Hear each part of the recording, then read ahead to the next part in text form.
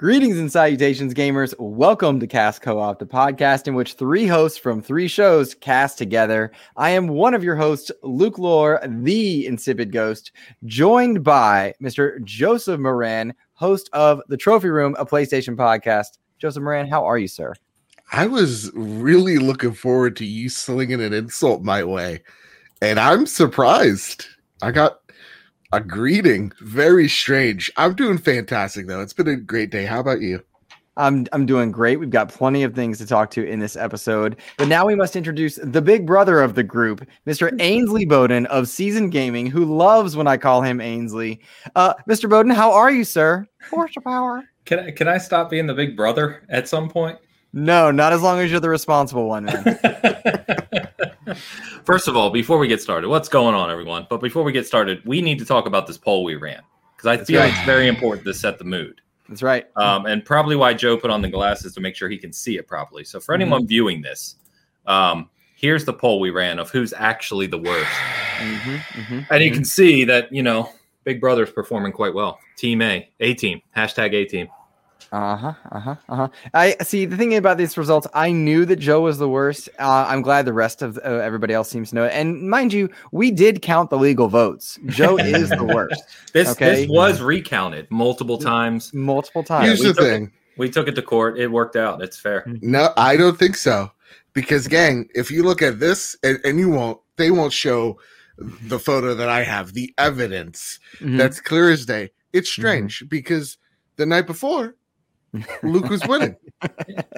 It was night and day. It was. Does that image say final results under it? It doesn't matter what it says below. Look at the poll. 100% Luke. And then you tell me I wake up and I'm the worst. I'm the worst. Real talk. It's rigged. This whole thing's rigged. You can't only count the ones you like. No, that's not how it works. That's exactly. Just my lawyers are going to talk to yours. Who voted for Ames? That's true. What I want to know. I got nearly 30%, mind you. Thank you. Who's sitting at their computer like, oh, Porsche Power, he's the worst. I'm proud I got nearly 30%. I'm going to work harder. Yeah. Oh, goodness, guys. It is good to have you all here for another Cast Co-op episode 2. Very appreciative for all of you who checked out episode 1. Yes. We were impressed, pleased, proud, and any other number of adjectives to go with that. It was a joy to see you guys in the comments section offering positive words of encouragement to us. We really appreciate it. We will be referencing that comment section each episode from the episode prior. So if you drop questions or thoughts on things that we've said in the episode, we will do our best to bring those up in the following episode to acknowledge them. So feel free to engage with us in the comment section as well. This week, though, boys, we've got quite a bit happening courtesy of PlayStation. It often feels like we have Xbox topics of late. It seems like Game Pass ends up in the news, rightfully so, as that has been prevalent news. But PlayStation and the responses that they may need to bring through the course of 2021 is part of our topic for this week. Let's start with the idea that right now PlayStation headquarters is completely on fire and they're dead. They're dead. That's true. I don't know how they recover. Yes, no way. There's no way the studio with Horizon Zero Dawn, Ratchet and Clank, and God of War could possibly recover from all of this terrible stuff that's happening. Gents, what I'm hearing is those IPs have been sold. They've been acquired. Oh, wow. Yeah. I probably shouldn't have said that out loud because it's kind of dude, insider knowledge. Who's buying them? Unrelated, guys. No. I can't say anymore. Let me just talk to the audience. Hey, separate from what he just said, you guys might want to start looking at Amazon Luna. I hear it's going places. God of War. Yeah, right. I got my subscription emailed about it today, and this is not a joke or planned. I forgot I subscribed to it. Shut up. You subscribed to it. I subscribed to it. I pay for it. I haven't played it. Wow. I thought your co-host on Season Gaming, Dan, was crazy for having Anthem currency, but here we are. Dan subscribes to Luna, has the controller, and has played it. It's now making sense. Everything's lining up. You two are made for each other. Right. Anthem currency on one end. Harder. I'm getting above 30%, boys. Does now, Ains, here's the question. If you get a Luna controller, does it come with a Konami code on the back? That's how you know Isn't you're that a real what the gamer. Stadia ones did? Yep. Yeah. What, are you serious? I didn't know that. That's a real thing. Yeah. Remember when Stadia was going to be a thing for like a week and a half? Yeah. And God bless the amazing content creators out there that really tried to pull shows together to cover Stadia. Like really and truly, I mean this as a content creator. I saw several people around our community that like had Stadia casts. Yeah. Oh man, that had to hurt because what a promising technology that just was not supported. That's right. Goodness. Just like PlayStation, now they're dead. Yeah. Yeah. Thank you. You brought us back. They're on. We got to get back on topic. I mean, come on. Cast Co-op will never be on topic. It's our thing. Joseph Moran, you host the Trophy Room. As of the time of this recording, you recorded an episode last night. Talk me through some of the bullet points of what's going through PlayStation's mind right now, and then we'll jump in and tag along. It's seemingly like nothing. It seems like it's like a blank, just whatever you think's happening is happening, right? Like I have no clue if, Jim Ryan, the CEO of PlayStation, is the best poker player who's just keeping the cards that close to the chest, not reacting, not blinking, not even staring, it seems, or they're truly this clueless as to who and what their competition truly is. We talked briefly about, or we talked in length about how these companies communicate last episode, and it seems like it's just now a failure to communicate at all with PlayStation. And honestly, it is worrying as a PlayStation gamer, as a person that covers the platform, because you are looking at all these amazing moves that Microsoft is doing, and PlayStation just being silent or just doing some forward thinking moves, like, getting rid of the PS3, Vita, and PSP stores, though old and though practically no one uses them. Let me interrupt you real quick. Yeah. So let's run through the context. Sure, here. Please. In the past 2 weeks or say, since the last episode, and Ains, keep me honest here as I go, we've got the PlayStation store shutting down older legacy titles of PSP, Vita, and PlayStation 3. Mm-hmm. We've got the news that previous PlayStation exclusive MLB The Show is not only going to be on Xbox, which we had found out already, but is going to be day and date into Game Pass. Yep. We heard news that E3 will be returning in a unique form, and Xbox and Nintendo are both referenced within the wording there, so we know they'll have a representation there. Yeah. And there is something else that's gone on recently. As games are going to Game Pass day and date, they're also being smart delivered. Meanwhile, the remotely comparable service PlayStation Now, games are PlayStation 4 specific and not being upgraded to their PS5 counterparts. Yes. And then you have Deathloop was delayed today.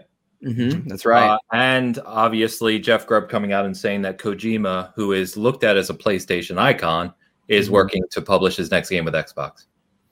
Right. And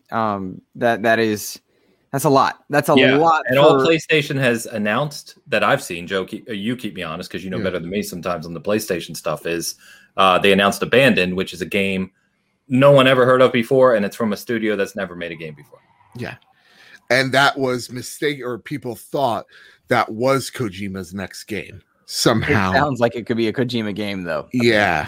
And that's when we got the Jeff Grubb coming out and saying, I don't know why y'all think of that, because he's working with Xbox. And it's just like something they would have known if they had heard of XEP 2 weeks ago. Just want to throw that out there. God damn it. So frustrated by that. I literally asked him about Kojima. He's like, yeah.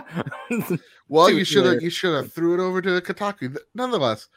Or Season Gaming. Or Season Gaming. Kotaku. What are we talking about? You'd think Season Gaming would listen to my show, but then I do listen to your show, and I listen to Trophy Room, and I listen to a lot of shows, but I listen to them less nowadays because I don't drive anywhere anymore. That's right. That's true. That's No, that's the I make up honest lies truth. to tell my friends too, Ains. It's fine. No, but honest to God, like I have no idea. I don't think anybody That's knows. it. That's it. Thank you. I'm done. I don't think Joe. anybody. Go ahead. I don't think anybody really knows what's going on there, except people with those inside sources. But even those people are staying very, very quiet. So it's worrying as someone who you just bought a $500 piece of tech. You're now seeing the competition make some really awesome forward-thinking decisions and moves, and it just seems like they're all over the map. And it's kind of like watching a high school team go up against the NBA greats. They're just all running all over the court, and PlayStation just has their hands in their pockets. It's frustrating. It really is. Let me ask you guys this, because we've seen PlayStation are masters, at least in the past, of building hype. They are experts at marketing and building hype among their fan base. So in my view, and again, we have to keep context here in that what the things we're talking about, right? The mass market is not paying attention to. Right. We're talking about this community that we're within, the hardcore, less than 1%. So the scale at which this matters on a global level, I don't know. You can't really measure it. But to us, it feels measurable. It feels impactful. The question I want to ask is, why would Sony not? I think they could quell nearly all of this unease from the PlayStation community by simply coming out and having a new tease for Forbidden West. I mean, literally, that would get people so hyped because they know how the quality of the game is. They know it's coming. They don't even have to say a release date. Just say, hey, reminder, Forbidden West is coming. Here's some of what you can expect. Show us some new footage, 30 seconds. Doesn't have to be anything crazy. Fans would go bonkers. Yeah. And I think that would take that. It would relieve a little of that unease and kind of remind people PlayStation makes fantastic games. The games are coming. We're just in a little bit of a lull right now. Be patient. What do you think that's true or no? Yes, no, I fully agree with you. PlayStation's bread and butter is selling the future. That's just what they do. That has been their strategy. They did that with Greatness Awaits back on the PS3, and it took a while to truly click. And they needed to because they had to put out those games. But once their top tier exclusive games started showing up, people are buying PlayStation 5s right now for the next Final Fantasy. They're buying it for God of War Ragnarok. Yeah, they're buying it for the games that are not out yet that they're looking forward to because they're promised to be coming to this slate of systems. And that's what PlayStation does. And they've not shown any inclination to change their strategy. And you can make a comfortable argument. Why would they if they're top of the market? If they're top of the market, outpacing their nearest competitor 2-1, if they're putting in the work to get a fantastic single player games and people are buying them on namesake alone, why would you change strategies? Microsoft's hand in strategy change was forced by way of their third place, very poor showing out the gate with the Xbox One, which is admittedly recovered. We talked about that, and we will continue to most likely for some time. But I very much think that Sony does need to throw a response out there somehow, some way, to remind players that they are in the running and that they are still working and doing the things that we are sure they're doing, but that there's not evidence of at the moment. PlayStation should remember that they are not Nintendo. They are, in my opinion, the best game makers in the first party industry right now, but they're not Nintendo, and Nintendo trades in nostalgia. PlayStation is almost to that point, but not quite. So they need to keep the hardcore in mind so that these news stories are not constantly Game Pass takes away exclusive. This game goes to Game Pass. Xbox buys this studio. It's constantly good news for Xbox right now.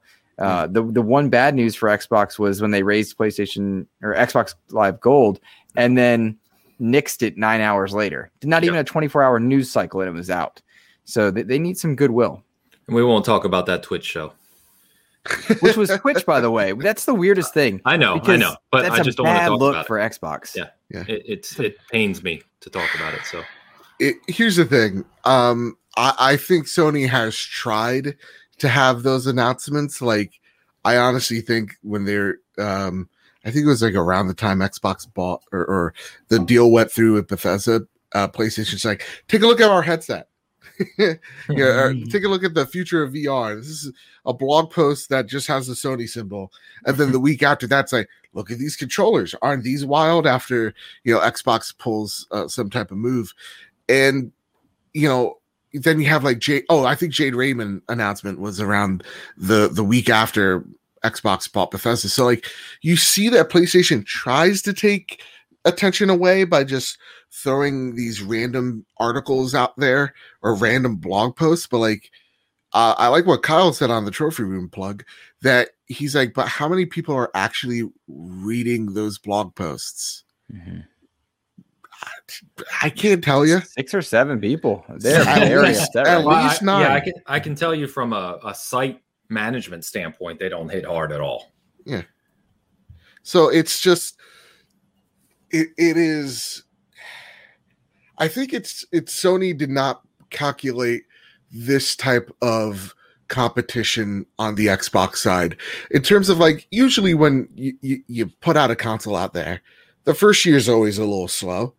You let your launch lineup kind of take a lot of the highlight or spotlight, your third party deals that you've made, and you usually it's kind of like mums the word until E3, and then the hype cycle for the holiday games come out. That's usually it. And so that's what kind of PlayStation's doing. They're just playing by the rule book that's been passed down from literally generation to generation. And Xbox is like, we can't do that because we don't have that first party lineup that PlayStation does. We're building it. It's happening, but we need to be more agile. And I think that's what you see the social teams and just Xbox in general as of late, just throwing up the body punches.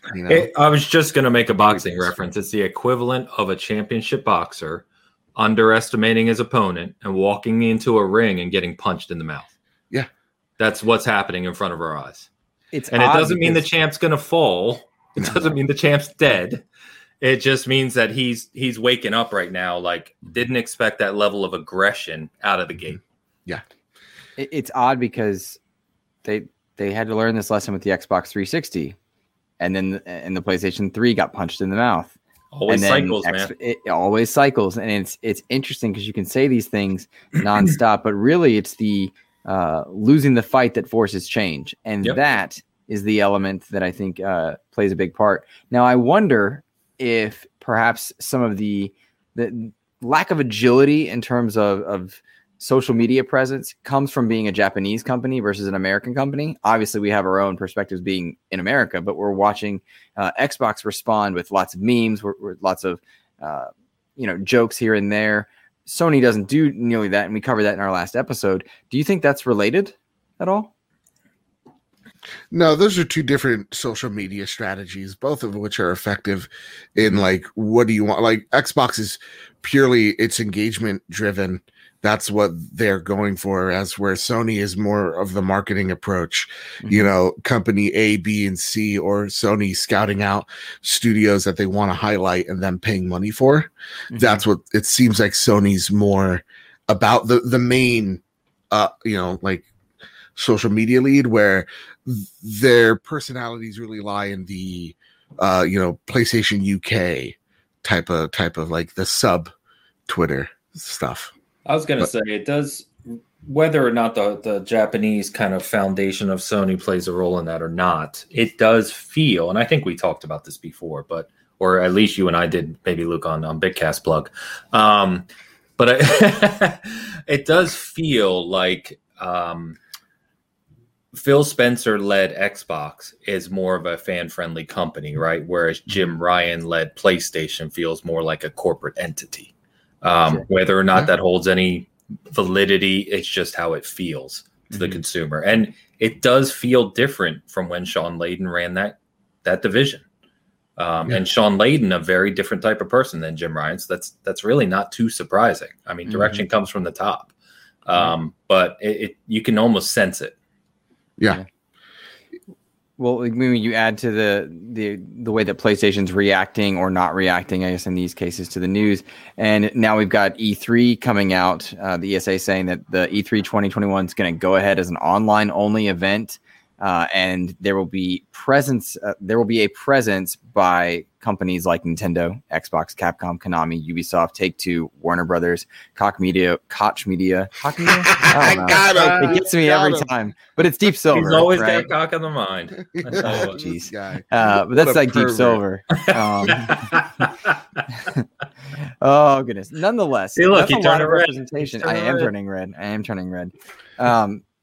So that's a lot of presence there for a lot of big companies. Of course, you have EA, who opted out a while ago, but they do their own side gig, which is just weird every year. I'm just glad I don't have to effing go to the thing, because it was a complete waste of time in 2019. It's been, they've had bad. EA has not done a good job. It was awful. That said, PlayStation's not there. They've got a lot that they need to respond to, and they don't always need to be one-to-one responses. I don't need the direct response to Game Pass in the moment, right here, right now. But they will be absent from the all eyes on industry element that we know of at this moment. Are we expecting them to do a showcase of their own in the same window of time? They did something kind of like that last year, but they also avoided that 2-3 week window. What are you thinking there? What? Let me rephrase. Not what are you thinking? What are they thinking right now? Ains, go to you first. Yeah, I think they will.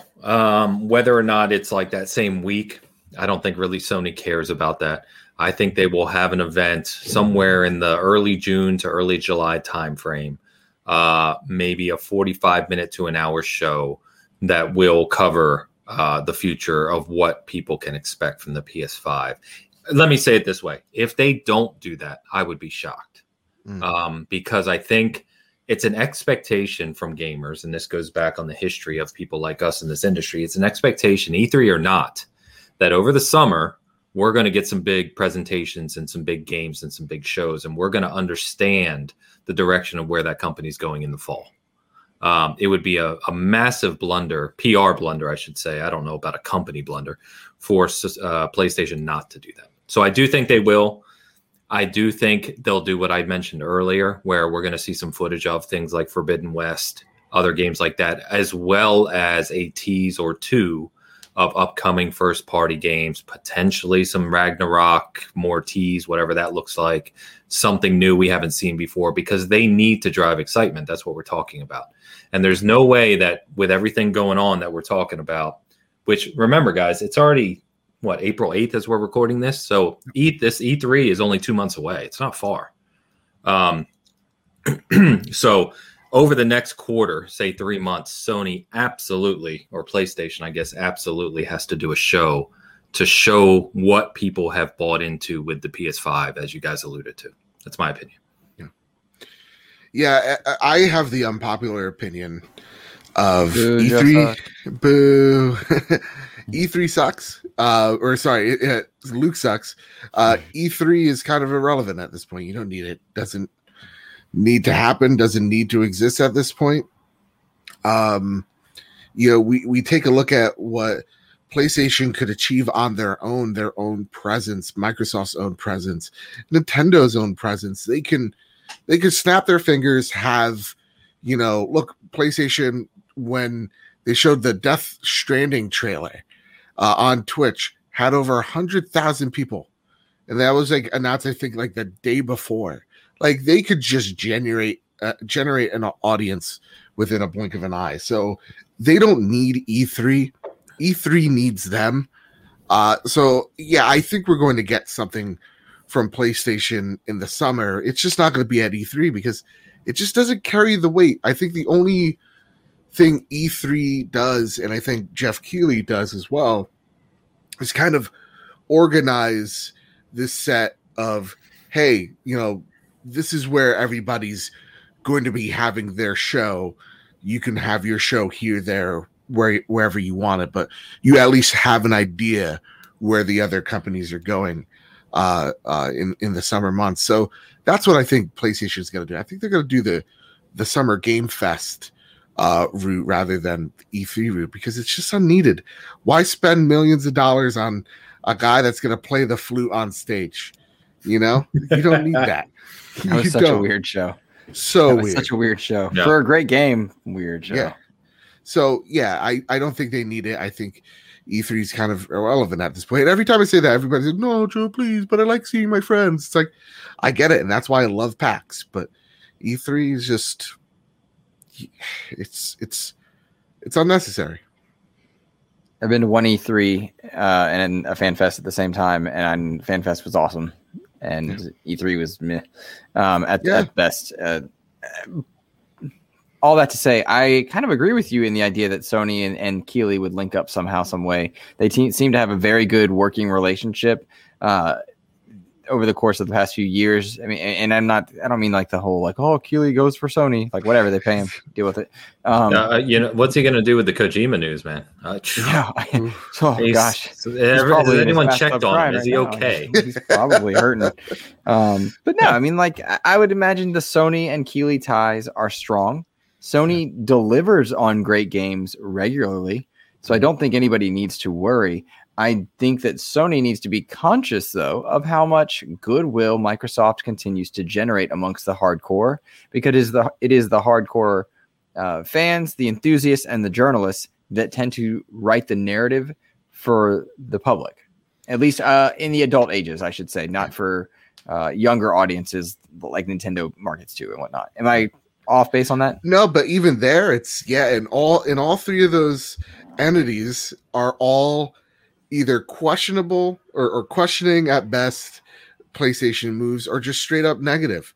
We're starting to see articles. You know, there was one on GameSpot. It was like, I used to be a PlayStation kid, now I'm an X-Bro, or whatever that article was. Like, I've seen Push Square publish things questioning. So yes, yeah, and so Sony can't be ignorant to that. But it is something to consider of what the next few weeks or months hold, because Sony has to say something, anything at this point, because we're at the, how can I say this? We're at this point where you're right, Luke. The hardcore gamers are the ones that are going to tell their friends what box to buy. And even as a Sony person, I would say, hey, if you like your PlayStation exclusives, like your Last of Us or whatever, you choose PlayStation. But anytime other than that, you have to choose Xbox. The value is just stupid. And it's like, that has to be worrying. Even as a Sony guy, I prefer playing my games on PlayStation.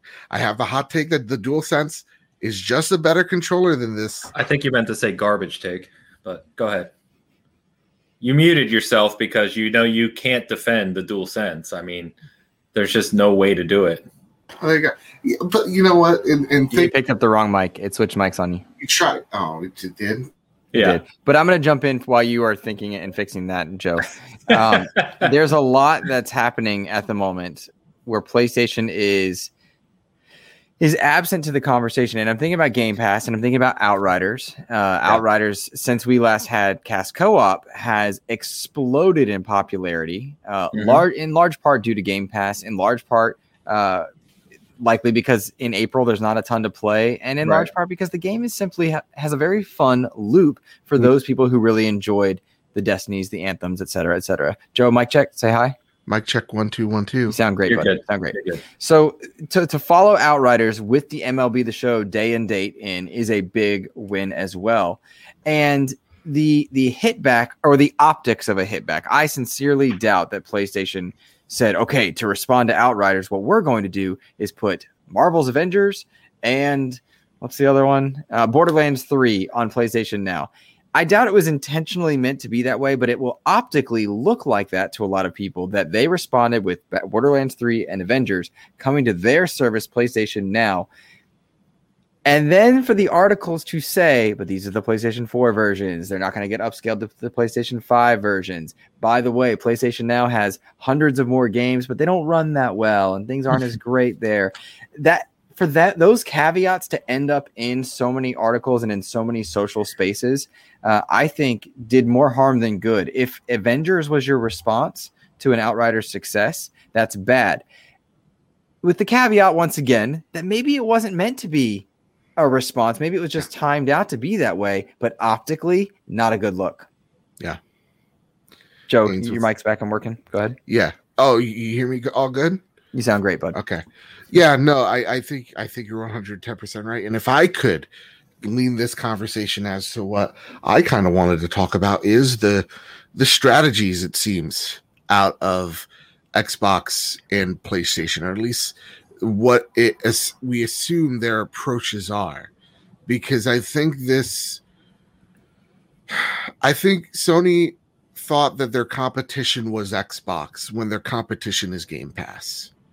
Xbox, I think, did a really great job of thinking you wanted this Series X, but really, really pushing Game Pass on the consumer and at least getting it out there of what this thing is and what it does and marketing it alongside the Xbox Series X and S. And now seeing Microsoft being able to make these big moves we saw with Outriders, and then with Sony's own studio, San Diego studio, with MLB The Show 21, putting those games day and date on Game Pass. Where do you see Game Pass going in the next few months, or even the next year or two? Yeah, so I've talked about that a lot. I know we talked about it on our last show as well, a little bit. But, the thing I keep saying, and I know other people are as well, is this is only the beginning. Mm-hmm. And it seems weird and it feels weird because it hasn't been done before. We haven't had a service like this in the industry. We've all grown up, especially me being the old dude, growing up with buying our console, buying our games, and moving to a new generation and rebuying everything. It's just how it was. The concept of Game Pass itself and the mental change for 60, 70, or hell, if you're in Europe, $90 games, launching into a service that you pay at most $15 a month for, at most, you don't have to pay that, there's cheaper ways to get it, is new, and it's surprising, and it's a shift in the industry that people are not mentally used to yet. It's the exact same thing we went through with movies, the exact same thing we went through with music. And I asked this question, I think on Bitcast, Joe, to the group, but I said, when's the last time, not when you purchased a CD, but when's the last time you bought an album, a music album, digitally? I can't think of a time.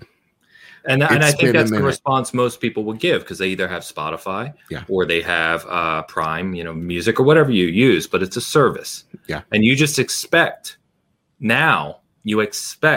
any new album that releases to be on that service. It's an expectation. So do you think, Ains, because the rumors of Battlefield, I was just going to bring that up. Go for it. No, I was just going to say Outriders and MLB are the start. And people should get in their mind now that this is these aren't one-offs, and they're only going to get bigger. So when I saw the rumor, it's unverified, so let's qualify it. Right. But I know Luke and I talked about this, is that this makes a lot of sense, and I could absolutely 100% see Battlefield 6 launching on Game Pass for a number of reasons. But without getting into those specific reasons, AAA games from third-party publishers are going to launch in Game Pass, and it's going to be a regular thing. Just get used to the idea. It's going to happen, and it will happen more and more as time goes on. And the strategy around something like Battlefield, I was going to ask your guys' thoughts on, because Joe, if we were talking about PlayStation taking over Call of Duty a few years back with the PS4 gen, it's been a big boon for them. They have exclusive modes or skins, whatever it may be, every year. And it also, the Pro League was played on PS4s. There's just a lot of tie-in to PlayStation for Call of Duty now. Yeah.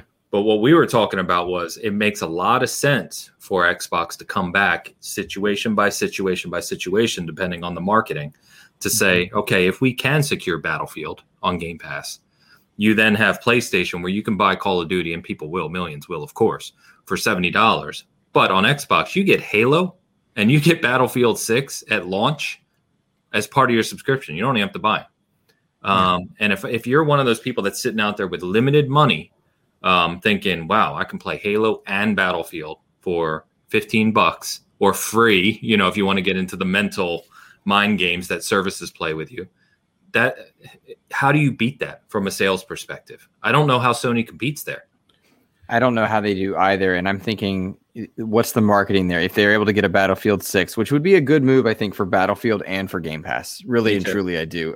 They're returning back after disappointing Battlefield 5. I love that game. It's fantastic. But it did not land the way they wanted to, right? It's not that great. That's fundamentally wrong. But okay. I like games, man. We should just do a show together, From the worst in the group, the voted worst in the group. We're going to listen to that. That's ridiculous. All right. It was rigged. We all know it's rigged. Yeah. Okay. Oh, you're gonna trust the Dominion Twitter votes? No, not me. You better be careful. You and you trusting your numbers. Exactly. Come on. Oh gosh. So let me go back to my point. If Battlefield is secured into Game Pass, which again would be a very good move for both EA and for Game Pass to do some sort of marketing conversation there, and they're able to time the release properly with enough distance from Halo Infinite, and then they combine that marketing with the idea that in your Game Pass you get Battlefield 5, Halo Infinite, Fortnite because it's free to play, Destiny 2 is in there, Outriders is in there, and they're able to hit some of the heavy hitter shooter cool dude bro games that are relevant to the youths, to the young people. That is a big selling point. The Joes of the world, as I call them. Yeah, the Josephs, exactly. That's a really good marketing strategy. And you could do the exact same thing with different genres of games. Right now, they've got RTS games on lock with Game Pass for PC. There are so many incredible RTS games. They don't really need to market it because it's a niche group, but they could do that genre by genre and have a marketing slate for each one. And the shooter one would include Battlefield. Yeah. But the racing one, how many great Forza games are there? Yeah. And then you got the EA slate of Need for Speed, which I'm sure 7 or 8 people will be excited about. I think sports, and I know we talked about this too offline, but I think sports is an obvious huge win here, an obvious one. Because Joe, get your thoughts on this too, is sports games. No sports. No, but I mean the money from sports games is made on the Ultimate Team modes, right? The modes where you're buying extra stuff in the game. Yeah. What you need to do that is you need more people playing the game. The fastest way in the market today to get people playing your game is Game Pass. And if you got FIFA in there, because FIFA Ultimate Team would be the biggest one. Huge. Madden launched into Game Pass pretty quickly after. I think 6 months. Yeah, it was fairly quick, and I would imagine that's going to get faster going forward. They've got MLB The Show now, so they've got baseball, they've got football, soccer, hockey. You'd have to wonder. I know NBA 2K has made appearances into Game Pass. I don't know if it's still there right now, but it's been I think in and out of 20 is. I don't know about 21. Is it? Nonetheless, Xbox has become the place for sports games just by adding EA Play in there. They become the place for RPGs as they've acquired Obsidian, Bethesda, In Exile. I mean, it's just wild to me that they've been adding all this value, and some of it is unbeknownst to the casual user. And many people will stick to their platform of choice and pay that $70 per game. But the value proposition, if I'm a parent, if I'm a college student, if I'm somebody who's just trying to make ends meet, as so many of us are, what about someone's grandma? Aren't they going to get confused? First of all, the grandmas are going to get really confused. The S, the X. What if she buys a 4 instead of a 5? Joe? You can see the X's and S's just sitting on shelves because people don't know what to buy. Dude, I don't know which one, so I'm not going to. Yeah, nobody touches them. They can't sell them. They can't sell them. I think the sports game. I don't know sports. I don't care for them one bit. I do understand why MLB wants MLB The Show on Game Pass. Of course. Like, that sport is in decline. They want as many people to play it, get into the sport, get into that game as possible. They feel like they have to keep up that ground. Whereas, is Madden going to be day and date on Game Pass? It very well. I mean, at this point, who knows? It's anybody's ball game for real now. But I still think. Oh, you made a sports joke. See, thank you. I'm with it, dude. But I do think, yeah, that 6-month lap. I think the day one sales are still important for something like a FIFA or a Madden where, they make billions of dollars. I think those I think like the way we see AAA releases is some of them will be, day and date on Game Pass. The ones that are the staple, like, I don't know when we'll see a Call of Duty on a Game Pass. Maybe when Hell freezes over, but who knows? Maybe it's this year and it's egg on my face. But like, those stapled franchises don't need to do it because those people, those devout fans, are going to go out there and buy the Maddens, buy the FIFAs, and the people that are going to sit on the fence that would usually wait a year or wait a couple of years. Well, when you have Game Pass, you're like, oh fuck, I'll play the new Madden right now, and that's the rest of the herd that you're getting in there. So, to me, I see the Spotify. Yeah, in the future, all games are going to have the streaming element, but like with an asterisk. I see it, but it kind of like have glaucoma. It's not like working glaucoma. I knew I messed that up. You know what I mean? It's fuzzy. I see it. The picture's there. I just don't see it complete yet, but it's happening. Yeah, I would say. So I'm a little in between there because that's that's where I've been in that mindset, the same mindset. But I will tell you that they're starting to challenge my thinking, and I think we probably need to start thinking more progressively about what Game Pass is going to deliver day and date. I really do. I would not be surprised to see bigger titles that we traditionally think they need sales on arriving on Game Pass just because of what we said. A lot of these games make most of their money from in-game transactions, not the game sale. And if you can suddenly go from, even though you may sell 4 million copies on Xbox on day one, if you can translate that, simple math, right? Yeah. Instead of 4 million, you now get 10 million playing it. And that's going to give you a 20% boost on in-game transactions. Over the long haul, that's a bigger profit margin than your 4 million in sales. You have a higher ROI, sign the deal. It's so my question to you, because PlayStation's route is just like, if it ain't broke, don't fix it. We made $20 billion with a B last year without a Game Pass service.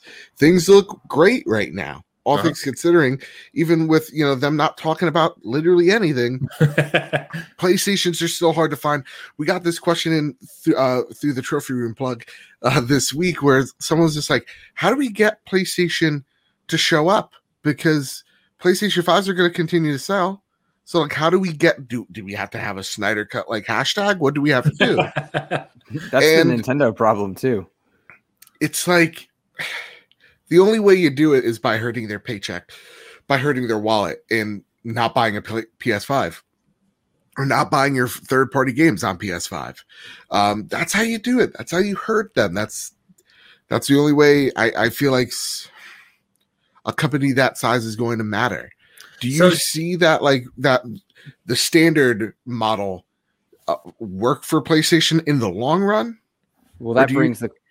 Go ahead. I'm sorry. No. Go for it. Well, that brings the question that Ains was posing to us in our notes previously. He was talking about, what are the long-term changes to approaching game purchases thanks to Game Pass? Will Game Pass change the way people buy games? And that, I rest assured, Sony is looking very closely at Square Enix and People Can Fly with what the Outriders sales are doing right now. And People Can Fly are watching very closely at engagement numbers. And then Square Enix, they're curious now. All right, we've, as publishers, flubbed very badly with Avengers. Outriders is going nuts. Is it going nuts because of Game Pass? Is it going nuts because of its April? Is it going nuts on certain platforms versus others? I mean, are PlayStation players buying this game, or are Xbox players buying this game? There's no microtransactions to be had, but people are certainly playing this game. So that's going to change and modify the conversation. It is a cold day in hell, as you said, when Call of Duty ends up in Game Pass. But games like this set the table for that kind of thing. Activision has historically not played well with Xbox in the last 8 years or so. They've been very Sony centric and a lot of partnerships there, and that you go where the money is. Games like this and the way that people buy games right now, will greatly affect how the top dogs apply, put their games onto different services and what they're comfortable doing. Ains, you said it was changing your mind, and they were changing the way you were thinking about games, going day and date in there. Mm-hmm. What about buying games? People buying games or Xbox buying games for the service? Either or. I suppose your bigger thesis of the purchasing of games is going to change because of Game Pass. Absolutely. So take me there. In my mind, anyway, I think the simple proposition, like I said earlier, right, there's a long tail to changing mindsets, especially in an industry where people have, like myself even, right? I still buy physical games. I still like having a collection. We have decades of collecting and buying things, but look at the digital penetration. Start there. Look at the shift to digital over the last 5, 6, 7 years, whatever it may be, right? It's gone from, teens to 20s to 30s to 40s. And in some cases, it's above half now, right? That's a mental shift. It takes time. And what I'm saying is that this subscription model, now it's a little different in the gaming space because it's one platform. Whereas, for instance, when you subscribe to Spotify, it doesn't matter what artist or publisher or whatever makes the music, you're getting the music, right? For the most part. Yeah. Whereas Xbox is a single platform or publisher per se. But I think that as that mindset starts to shift and more and more people realize that basically Game Pass, for just lack of a better analogy, is the equivalent to something like a Netflix, something like a Spotify for games. We've already seen that their subscriber numbers are escalating quickly, right? We've seen the engagement numbers escalating quickly. And we know, everyone knows in the world, that Xbox is very serious about investments, and Microsoft is investing in the Xbox brand more than ever for the future. So what I see there, in my mind, is this continued large-scale investment that's only going to grow to get more and more content into Game Pass from third-party publishers such as MLB and Outriders. And I think when I say I'm surprised at the rate of escalation. Game Pass has been a thing for going on 4 years or so. I think it was like late 2017. But really, a little slow burn at the start. We talked about this, right? But you can see its escalation now. And it's like a snowball rolling downhill. Just like Netflix was, same thing. And as I think we discussed before too, and I know I keep saying that, so I apologize. Netflix just invested, right or wrong, we don't know how it's going to turn around. They just invested $450 million in 2 movies, the Knives Out sequels, right, with Daniel Craig. Fantastic. $450 million in 2 movies. And the analysts who know Netflix and study this said it's a drop in the bucket. That's it. It's just what they have to do to compete.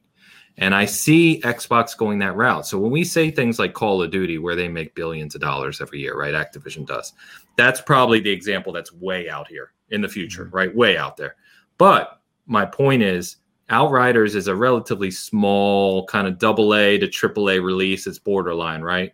MLB, it's interesting because it's PlayStation developed. It's not a huge seller per se, but my point being is that those are going to get bigger. You're going to start to see Battlefield 6s. You're going to start to see these sports games. You're going to start to see new IPs from publishers like Square Enix, the Capcoms, the Take-Twos, Warner Brothers, that will be day and date with Xbox because they can go to a publisher and say, hey, not only will we give you, I'm making this up, but not only will we give you $20 million out of the gate to put this in Game Pass on day and date, but we've got 25 million subscribers, and we know that 70% of them will play your game on day one.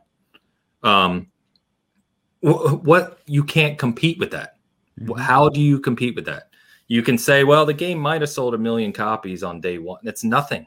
That's nothing compared to 20 and 25, 30, 35, 40 million people playing your game at launch. Yeah.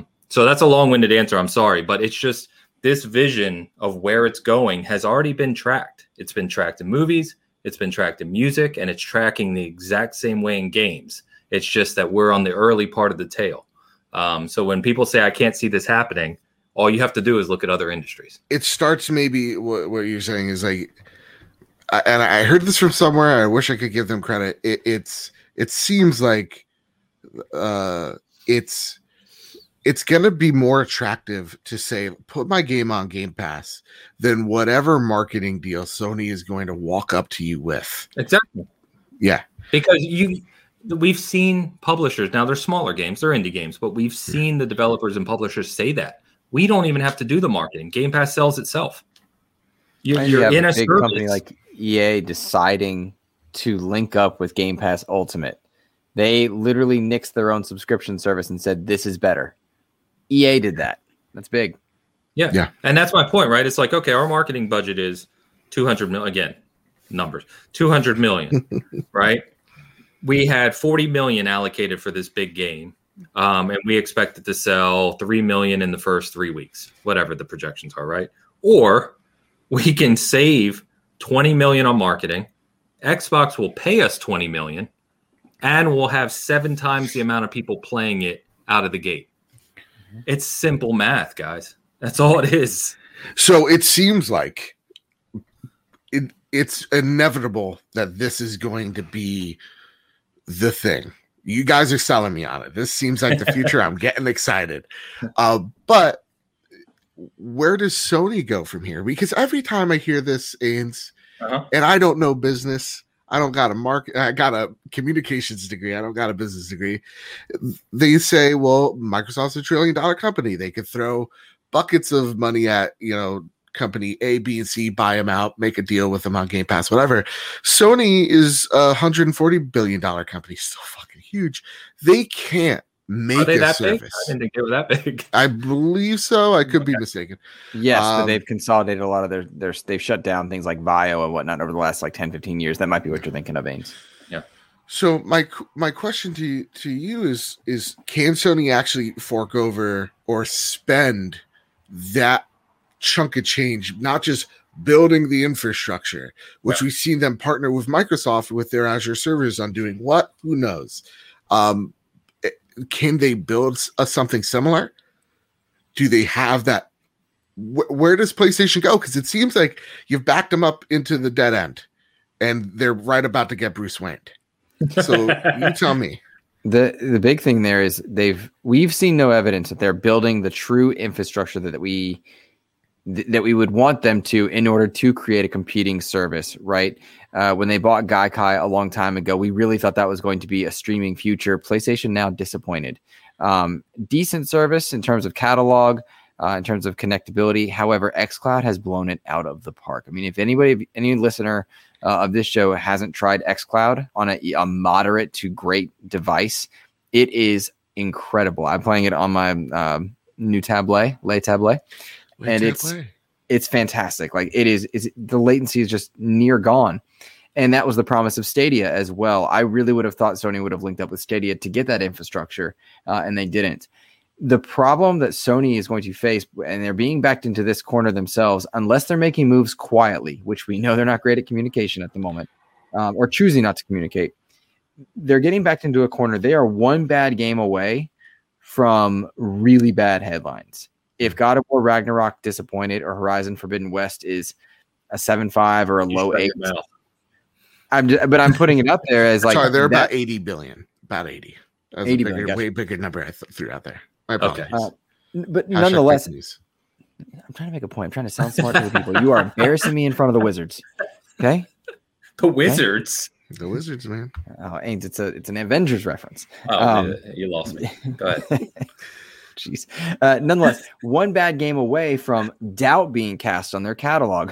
Microsoft, you can make a bad game and it's like, it's just a Microsoft game. But if one of their heavy hitters disappoints, that puts a shadow on all of them because greatness arrived and it delivered constantly for PlayStation. So now the headline will be when it drops off, when it's not as good, because people don't think of Concrete Genie or Dreams or Killstrain or some of the other games that might have been good in their own right, but flopped, right? They don't think of that. They think of Forbidden West, Ghost of Tsushima, Spider-Man. If one of their heavy hitters disappoints, then that panic button will start going off. Where's our infrastructure? What do we have to build for the future? How do we do this? And that's worrying because the casual fan that buys and then is disappointed by the Sony game, that changes things. That's what changes the market. Yeah. Yeah, I agree. I think that point's very valid, and it's going to be interesting. I mean, let's be clear, I have full confidence that Forbidden West and Ragnarok are going to be amazing games. Sure, so do I. So do I. Yeah, just to be very clear. I just didn't want people thinking we were alluding to something there. But the one interesting point, and sorry if I get a little tech nerdy on you for a second, here is that the big differentiation between Game Pass and something like Netflix, and the reason Phil Spencer himself has said he doesn't necessarily like that comparison, is because Netflix is streaming and Prime Video is streaming and HBO Max and all those are streaming services. Game Pass is not a streaming service. What it is it's a culmination of using their global footprint from a digital standpoint to allow people a pass, for lack of a better word, to the digital licensing when you buy a game. So it's very, very simple from a technical standpoint in terms of how this is licensing works, right? You have your Xbox Live profile. When you buy a game digitally, all that does is attach that game to your Live profile, right? Gives you access to it. It's a door. What Game Pass does when you have that on your profile, it basically says any game that's in this service is equivalent to you having bought it digitally, right? So then you can download it and play it locally. And xCloud's a whole different matter. xCloud's over here because that is streaming, but talking about Game Pass. So the reason I bring that up is to go back to Joe's question that you asked me of, can PlayStation create a Game Pass alternative? Technically speaking, yes, because they already have the global infrastructure where digital game purchasing is in place. We know that. In fact, a big percentage of PlayStation games are sold digitally, right? Mm-hmm. So the technical question is yes, and that is a little different from Well, it's a lot different from streaming and a little different from anything to do with Azure per se. So apologize for the geekiness, but I wanted to clarify that point. Oh, yeah. Now, the big question is, can PlayStation at this point in time develop a Game Pass alternative that is going to somehow pick up enough steam to be productive and develop, to your other point, Joe, have enough money to throw around to secure third-party relationships for that service, rather than just timed exclusivity on the sales front, which is what they typically do. That I honestly don't know. They obviously don't have as much money as Microsoft. Nobody does. But right. I don't know what that looks like. And even if we've heard before that Spencer has said that Game Pass took like 3 to 4 years of work to build the foundational relationships, the model, the pricing, the distribution of revenue, and all these things. And I don't know where PlayStation is in that, but Jim Ryan, guys, has been pretty clear that he doesn't see this as a model that PlayStation wants to go to. Do you think that's changing? I think Jim Ryan is full of shit. Luke. Oh, yeah. He's definitely full of shit in many ways. But. He says a lot of things that then end up just not like when he's like, no, crossplay, no, it's for the children. We're protecting them. It's never going to happen. And then 3 months later, look at, it breaks into Fortnite, it breaks into Rocket League, and now it's everywhere. No. So I'm with you there. It takes a long time. Now, I hate to say put your tinfoil hats on, but we chose not to cover this on the trophy room because it's just too ambiguous, I guess. But Cast Co-op. Exactly. Here, I'll toss it out there. Here we can talk about it where we're full of crap. Well, because you could tell me I'm full of shit, Ains, and that's the beauty of it. I'll tell you before you bring it up. Yeah. All right, great. Thank you. That they're moving just some about top to level. Secure his worst title here. Go for it, buddy. Thank you. I need to. This is the top spot. I gotta take it. That they're moving people around. I forget. I think his name's Jim Yoshida over around, or John Codera, one of the two. Name starts with a K. They're moving him around to a services like focus within Sony Corp. It's Codera. Codera, thank you. Yoshida's the CEO of Sony. Right. Sorry. So yeah, that they've moved him around to do something. We don't know what that something is. We just know his pedigree is that he's made the PlayStation Network EX, but also made services like PlayStation Plus. And I was talking about it on the Trophy Room blog one last time, I swear to God, that an excellent gauge that Sony could look at is MLB The Show and how it performs on Game Pass and how that translates to microtransactions. Because one would assume you're going to see, even on that dev level, depending on the partnership as well with Sony and MLB, what MLB does on the Xbox side in terms of sales, but also on the Game Pass side in terms of the microtransactions and downloads that game has. And PlayStation could then take a snapshot of, okay, so if everything just dies out within a month, this is obviously not worth it for us. But if they see something in a span of 3 months, 4 months, 5 months, 6 months, and they're still making buku amount of money, then maybe they can actually start honing in on what this service is for them. Because, we talk about the PlayStation Now games not being PlayStation 5 upgraded, which sucks. But when the spokesperson came out, they said that PlayStation Now is a PlayStation 4 service. Which is their old system. Which is their weird. It's just weird. So terrible thing to say. I'm connecting dots. Maybe there is none, but I do think something's happening. I just don't think it's going to be like, So Luke, I know you've got some. Let me just go real quick. 2 points. You bring up a good point I hadn't considered, which is on MLB. Assuming now, remember, Sony's not publishing on Xbox, right? So I have no idea what that data arrangement likes. Those legalities in those contracts get really weird. But it stands to reason your point that PlayStation will have some insight into Game Pass figures, how many people are playing, how many people are buying microtransactions, etc. But what's going to be really interesting is this is the first game, again, remind me if I'm wrong here, that's third party launching on PlayStation and Game Pass at the same time that has microtransactions, which Outriders didn't have. So the point I was making a few minutes ago about simple numbers, this is a perfect example, because what you may see, PlayStation may sell 1.5 million copies of MLB on PS4, PS5, and do 10% microtransactions, whatever it is.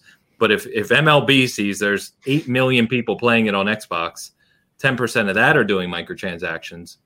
It's going to outweigh the sales figures like we talked about. That's going to be the first kind of real conversation in the background of what Game Pass can do for launching compared to sales. Yeah, because I was thinking somewhere along the lines of Sony could have if Microsoft is the Netflix, Sony could be the Disney Plus, where like Disney Plus doesn't have as much stuff. You could say it's not even as good of a service as a Netflix. But every once in a while, there is a show that drops, whether it's a Mandalorian or a Marvel show, that everybody's kind of hooked to, glued to. Yep. And people stay subscribed to it because they know the next big thing's coming. While at the same exact time, within this subscription service, you have something, and again, I know this can't be one-to-one, but you have something like a Black Widow where, this is a streaming service. I'm not getting Black Widow for free. I'm still paying for it at this $30 price tag.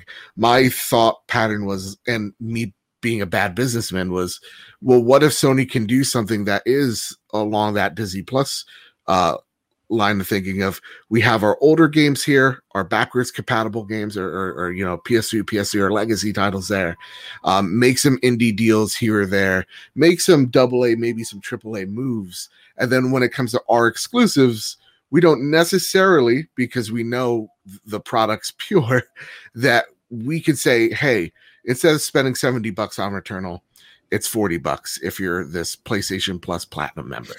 I think that is a good in-between, a buffer, as you will. And Sony, if you're listening, I trademarked it. Cut me a check. We can discuss after the show. But that's what my dumb brain's at. It's not dumb. We've seen, Luke, I promise you'll get to talk here in the next 20 minutes or so. This is the achievement hall. All I was going to say is we've seen these in-between attempts at that. EA Play was one. EA Access, right? That was that entry-level play at this. Ubisoft Plus is a bigger play at it with a portfolio dedicated to one publisher, right? Only on PC, of course. But we've seen that. So I don't think you're far off. All right. Okay. See, look at me, Luke. I'm pretty smart. What say you? That's a dumb idea. Now, Why am I the judge of what's smart? I make You're the decisions all the responsible time. one. Yeah. You're Our the chat is designated driver. constantly- Yeah, our chat is constantly, guys, make sure you do this, and we need you to do this. We're like, yes, sir. Okay. Drink your Ains." water. Right. I'm drinking water to damn hydrate. I have a couple of thoughts there. The in-between model, I'm not sure does work. Joe, I remember we've seen at various points in the gaming industry, games will be half off for the first week they're out or something like that. And I don't know that those have paid dividends. That's anecdotal memory based, so I don't have the data in front of me, and I could be wrong. But I don't feel like that has worked to do anything other than devalue the game. Mm-hmm. That said, I think PlayStation Plus subscribers should get PlayStation Plus is such a good service. You have the instant game collection on PlayStation 5. That's fantastic. Something that I've advocated Games with Gold do. You have great games that enter into the service regularly, which trounce Games with Gold and make Game Pass nearly compete with Game Pass. Not quite, but it's a good service. How about the Games with Gold April lineup, guys? Dark Void has Troy Baker in it, guys. So there's a thing. If that was your one selling point, you just turned me more off of it. So I got nothing, dude. That didn't work. I'm not going to sell anybody Games with Gold this week. Anyway, nonetheless, the point I'm making is maybe simply just adding value to PlayStation Plus. Making that the thing. Raise the amount of games or cycle third-party games through your instant game collection and make that the place to be, and then discount your games. Returnal does not look like a $70 game to me. It looks like a dope game that I'm super excited to play, but $70 just feels like it needs to be Ragnarok. It just feels like that. I know, same. I'm so curious to find out this Outriders info. I want the Benji Sales tweet. I want the Kotaku article. I want the info on Outriders, because that game is, you and I like it a lot. We just started cross playing it, but you started that on Game Pass, and that we're having a ball with it. But I really want to just see the comparative numbers, because the Steam concurrents are just out of this world. But the console space is what I'm especially curious. They were out of this world for a few days. Game's dead, man. Game's dead. Oh, it's dead? It's not dead. Is it dead? No, it's not. No, it's not. Is it a really? dead game if Ain said it. Oh, you know what? That's huge news. Let's put that in all caps in the title of this video. Okay. Really and truly, check it. If anyone's available to check it right now, go for it. One more week. Maybe, but I mean, they've got more packs coming to incentive to thank players for diving in. Right. They've got the 18 million potential customer base in Game Pass. I mean, that's a good thing. Culture. I do want to better, but yeah, go ahead. Anthem was more fun. Yeah, I do like Anthem a lot. I want to fight him, but I love flying around in Iron Man suit. I want to go back to this is a long past joke, but it made me think about it. You remember when you said the whole Jim Ryan, well, you can play Borderlands 3, whatnot. It's a PlayStation 4 service. That reeks of Don Matrick talking to Jeff Keighley. We've got a system for them. It's called the Xbox 360. Oh, yeah. And Jeff Keighley just kind of looking at him like, what are you saying?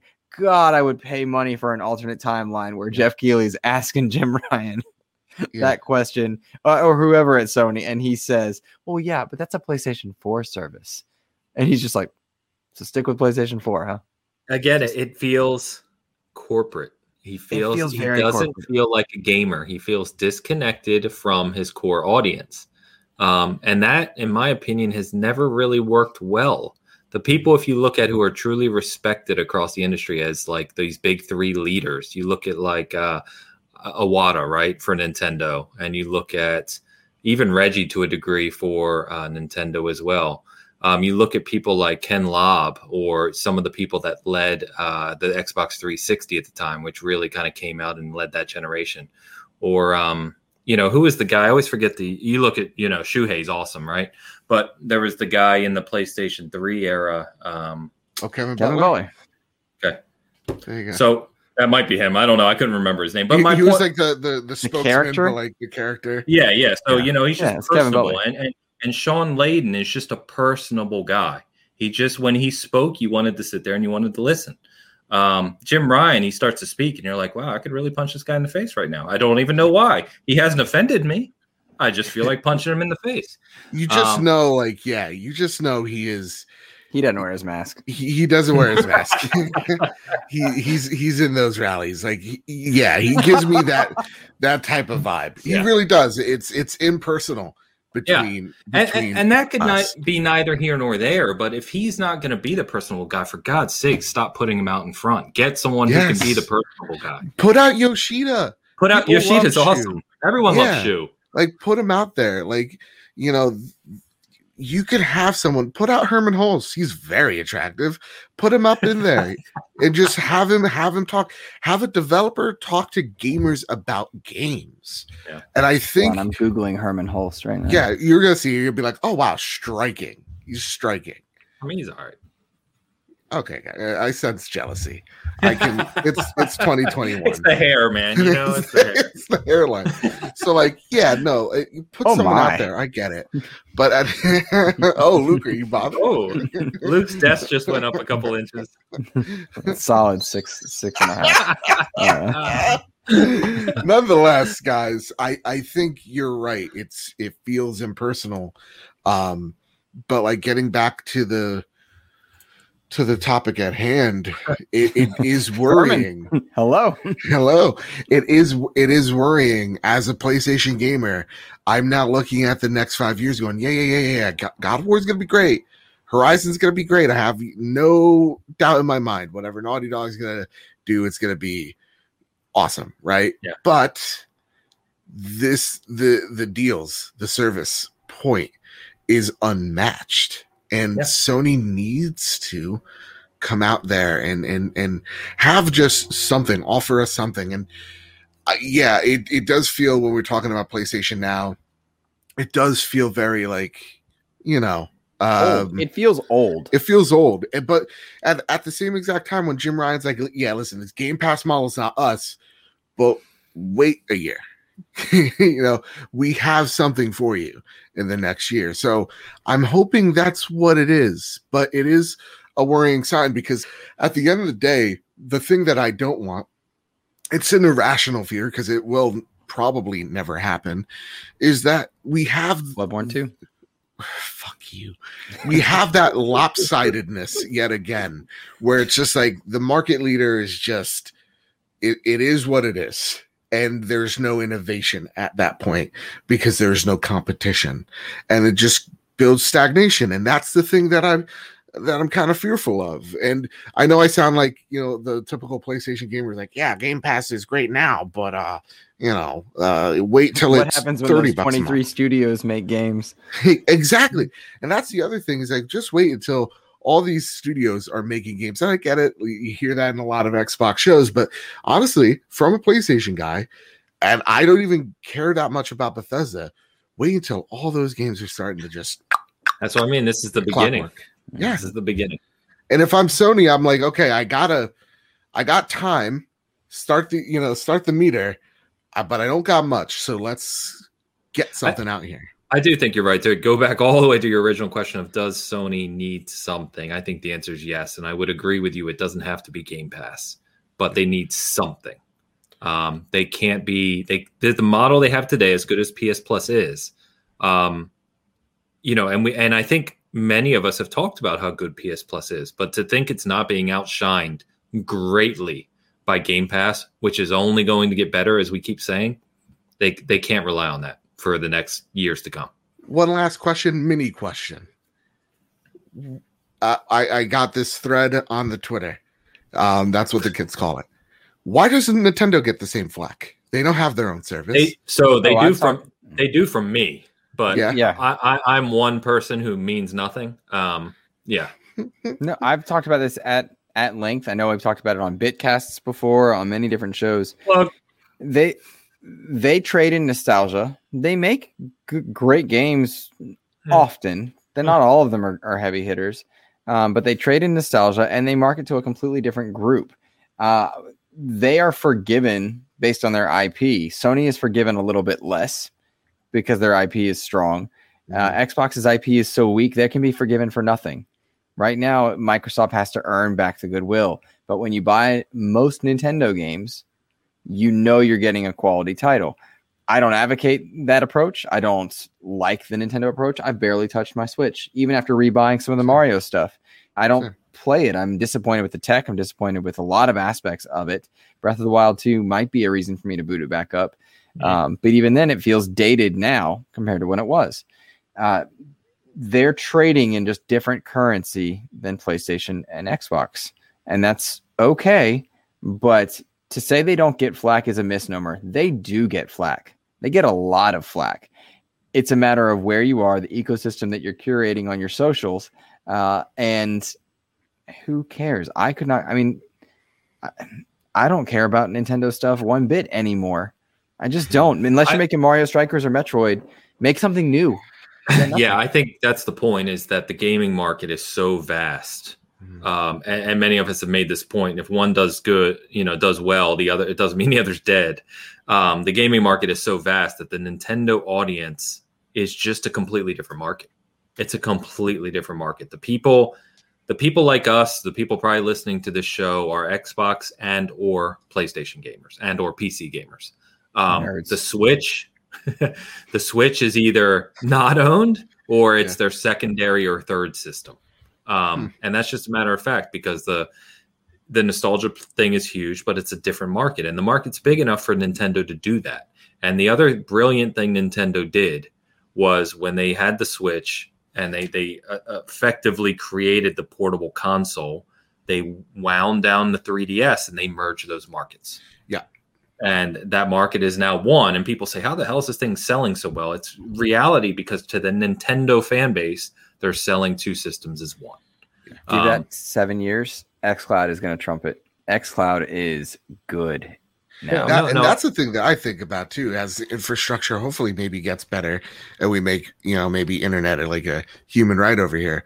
Like if we, I know, fucking craziness. It's wild broadband in rural areas, but like, good Lord, if we could get to that place, then even Nintendo's kind of not that safe as well, one would assume. Again, we're not in that ecosystem.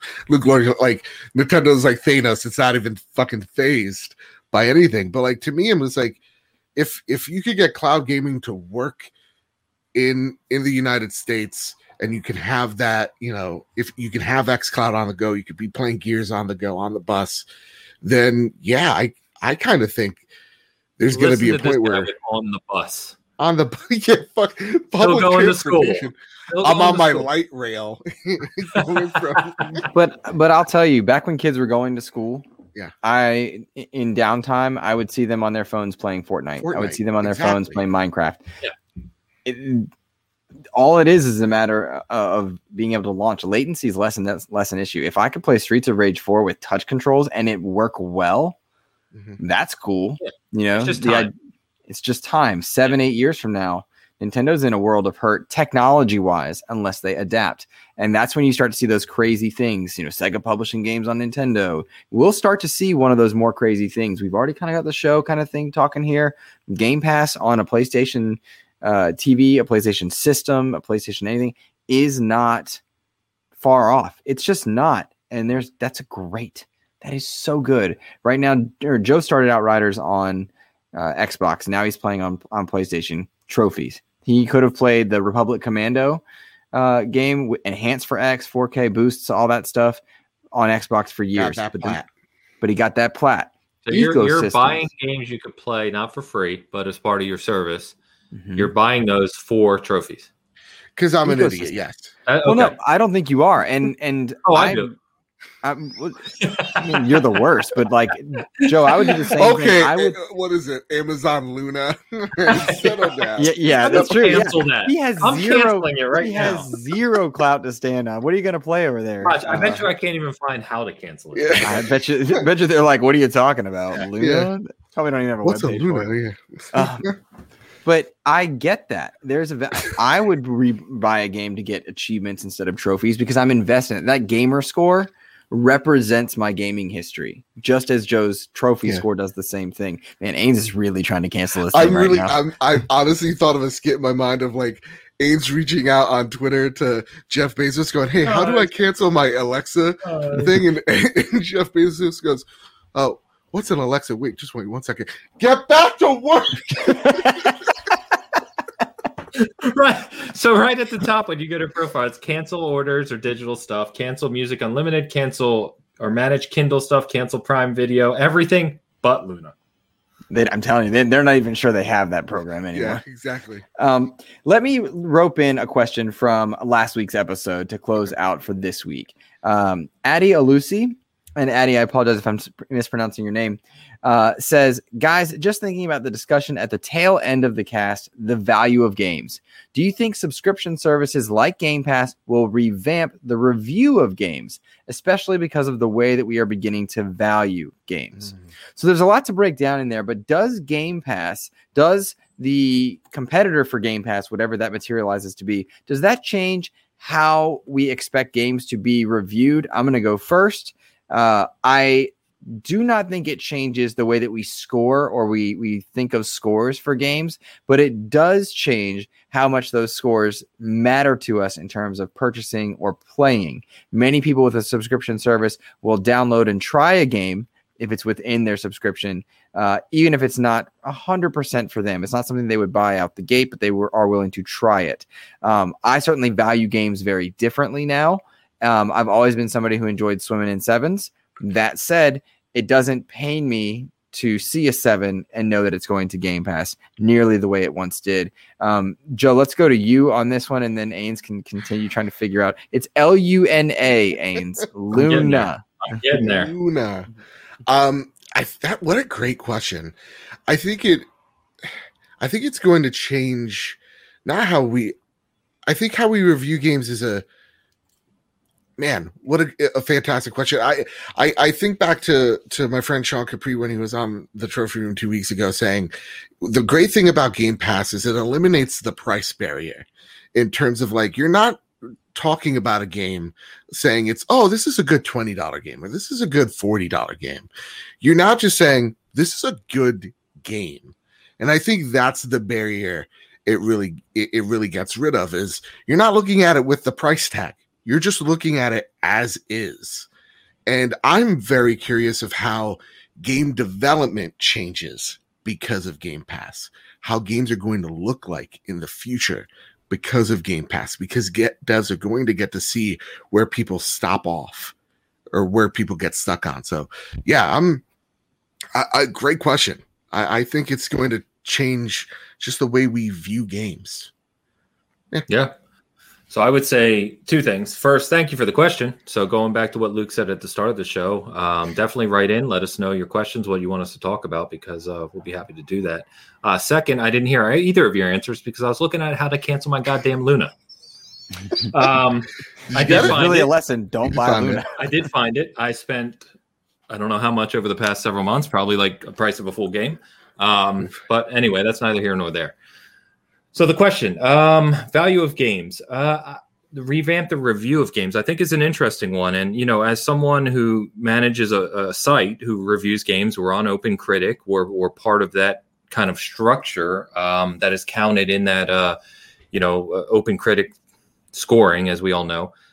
We have a lot of games we've reviewed now, I would say, that have been on Game Pass. In fact, our review for Outriders from Steve, who's taken a long time because he has a lot of thoughts about it, is playing it via Game Pass for his review. I would say, at least from my perspective, it shouldn't change the way we think about reviews, because at the end of the day, a game releasing on Game Pass is the same as anywhere else. You can still buy that game. The game's not fundamentally different because it's on Game Pass. Yeah. It's still a game you can purchase. You can buy digitally. If you have Game Pass, you can buy it at a discount, of course, or you can buy it on other platforms like Outriders. And so I think the review process shouldn't be changed by that. Whether or not it will is a whole different question, and I don't know. But my opinion would be it shouldn't. We should still fundamentally review games as if their value is no different. It's still the same amount of developmental effort for a company to make that game. That's my thought. Awesome. I'm not even joking. I didn't hear fully your guys' responses, so I don't know how that lines up with what both of you said. It pretty much lines up with me. That's fine. That's okay. We're both. I didn't listen to Joe's either, so I was like, all right. Fair. But I did cancel Luna, guys. I did. All right, that's good. That's good. That's good. I didn't have Stadia.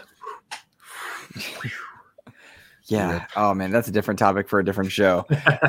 But I will say to all the listeners, thank you guys for showing up, supporting the show, and joining us on episode 2 of Cast Co-op. Mr. Ainsley Bowden, who loves when I say his name in its entirety. Ains, let people know where they should be looking for you on the socials if you have any fun projects coming up. And yeah, that's it. Yep, let them know. Okay, that's it. Okay. Is this? By the way, I forgot to ask you. In all seriousness, before I do that, are you broadcasting from Vault 110 or 101 tonight? Hey, Ains. Got him. Hey, Ains. Got him. I know where that 30% that said you were the worst coming from now. I get it. I'm with all of them. I'm changing my vote. Hashtag 18. No, you know where you can find me. Season Gaming. We have actually not this Saturday, as you're listening to this, not this current weekend, but next weekend's our the Big Cast 150, which is kind of cool. Neat little milestone. We're actually revamping some of our graphics, our intro, a few other things. So, and we should have some guests that people love seeing on as well. So it should be really fun. So safe bet Luke's not going to be there. Did you get an invite, Joe? Because I sure didn't. No, I did not. We'll talk about this offline. There's a reason. There's a reason. Okay. Yeah. It's in 2 days. He's like, you're gonna break the news. Well, we're breaking it live. We're doing it live. But in all seriousness, just echoing what Luke said. Thank you guys. It's been cool. We've gotten a lot of good feedback on the show. We honestly, I'm speaking for myself. I don't want to speak for these guys because I don't really speak that language. It's a Breakfast Club joke, dude. I'm old. Oh, okay. I didn't expect to see the response at the level we did for that first episode. And it's great to see so many people checking it out. And thank you so much. It means a lot. We have a lot of fun doing this. These guys are great as much as I give them crap. And as much as Luke looks like a Fallout boy, it's still a lot of fun doing the show. So thank you. That's what I want to say. Oh, and by the way, if you're looking for us on Apple, we don't know. We can't figure it out. There's some serious problems with trying to connect our audio to Apple. I showed these guys the other day. It's literally impossible. Literally.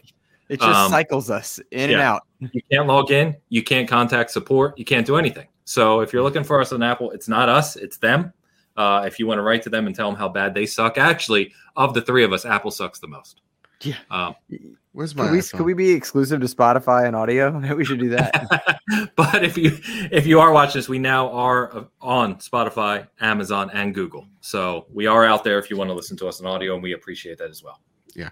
Hopefully in the coming week or two, we'll have everything sorted out. It's always a problem with getting the first episode out is always the hardest for so many reasons. One of them being Apple just being so weird. But after that, then it's usually smooth breezing or cruising or whatever. Smooth breezing. Fuck me. This is the guy that gets to do the outro. This is really yeah. Right. Joseph Moran, what do you got coming up in the next 2 weeks of the trophy room? Your guess is as good as mine. Just like PlayStation, he doesn't want to communicate. Exactly. Yeah. We don't know what they're going to announce. Tell people where they can find you, brother. Oh, you're just going to sit there. You can find them at PS Trophy Room on Twitter. No, stop it. Stop it. Knock it off. This is my thing.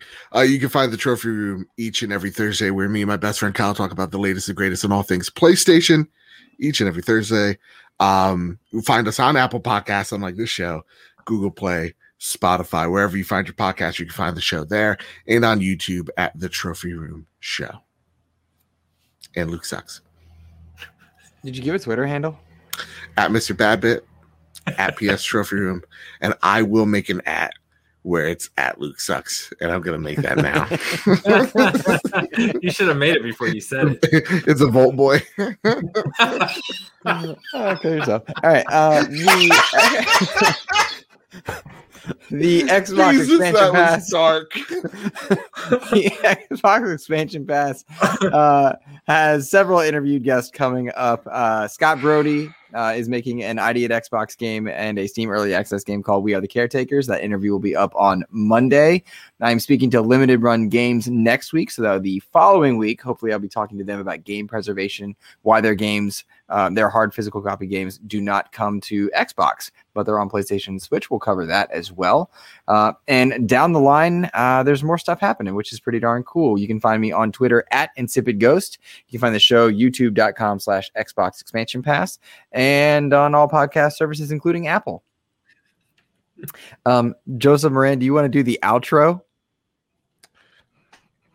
Everybody, I want to just say thank you all so much for just listening to the show. I know it's coming. I have made the Twitter handle. I was wondering what you were doing. I'm like, what's he doing? And keep casting. Keep casting co-op for some dumb thing you said. Co-op. Oh no, it's keep. Oh, shut up. Casting that co-op. That's it. That's the one.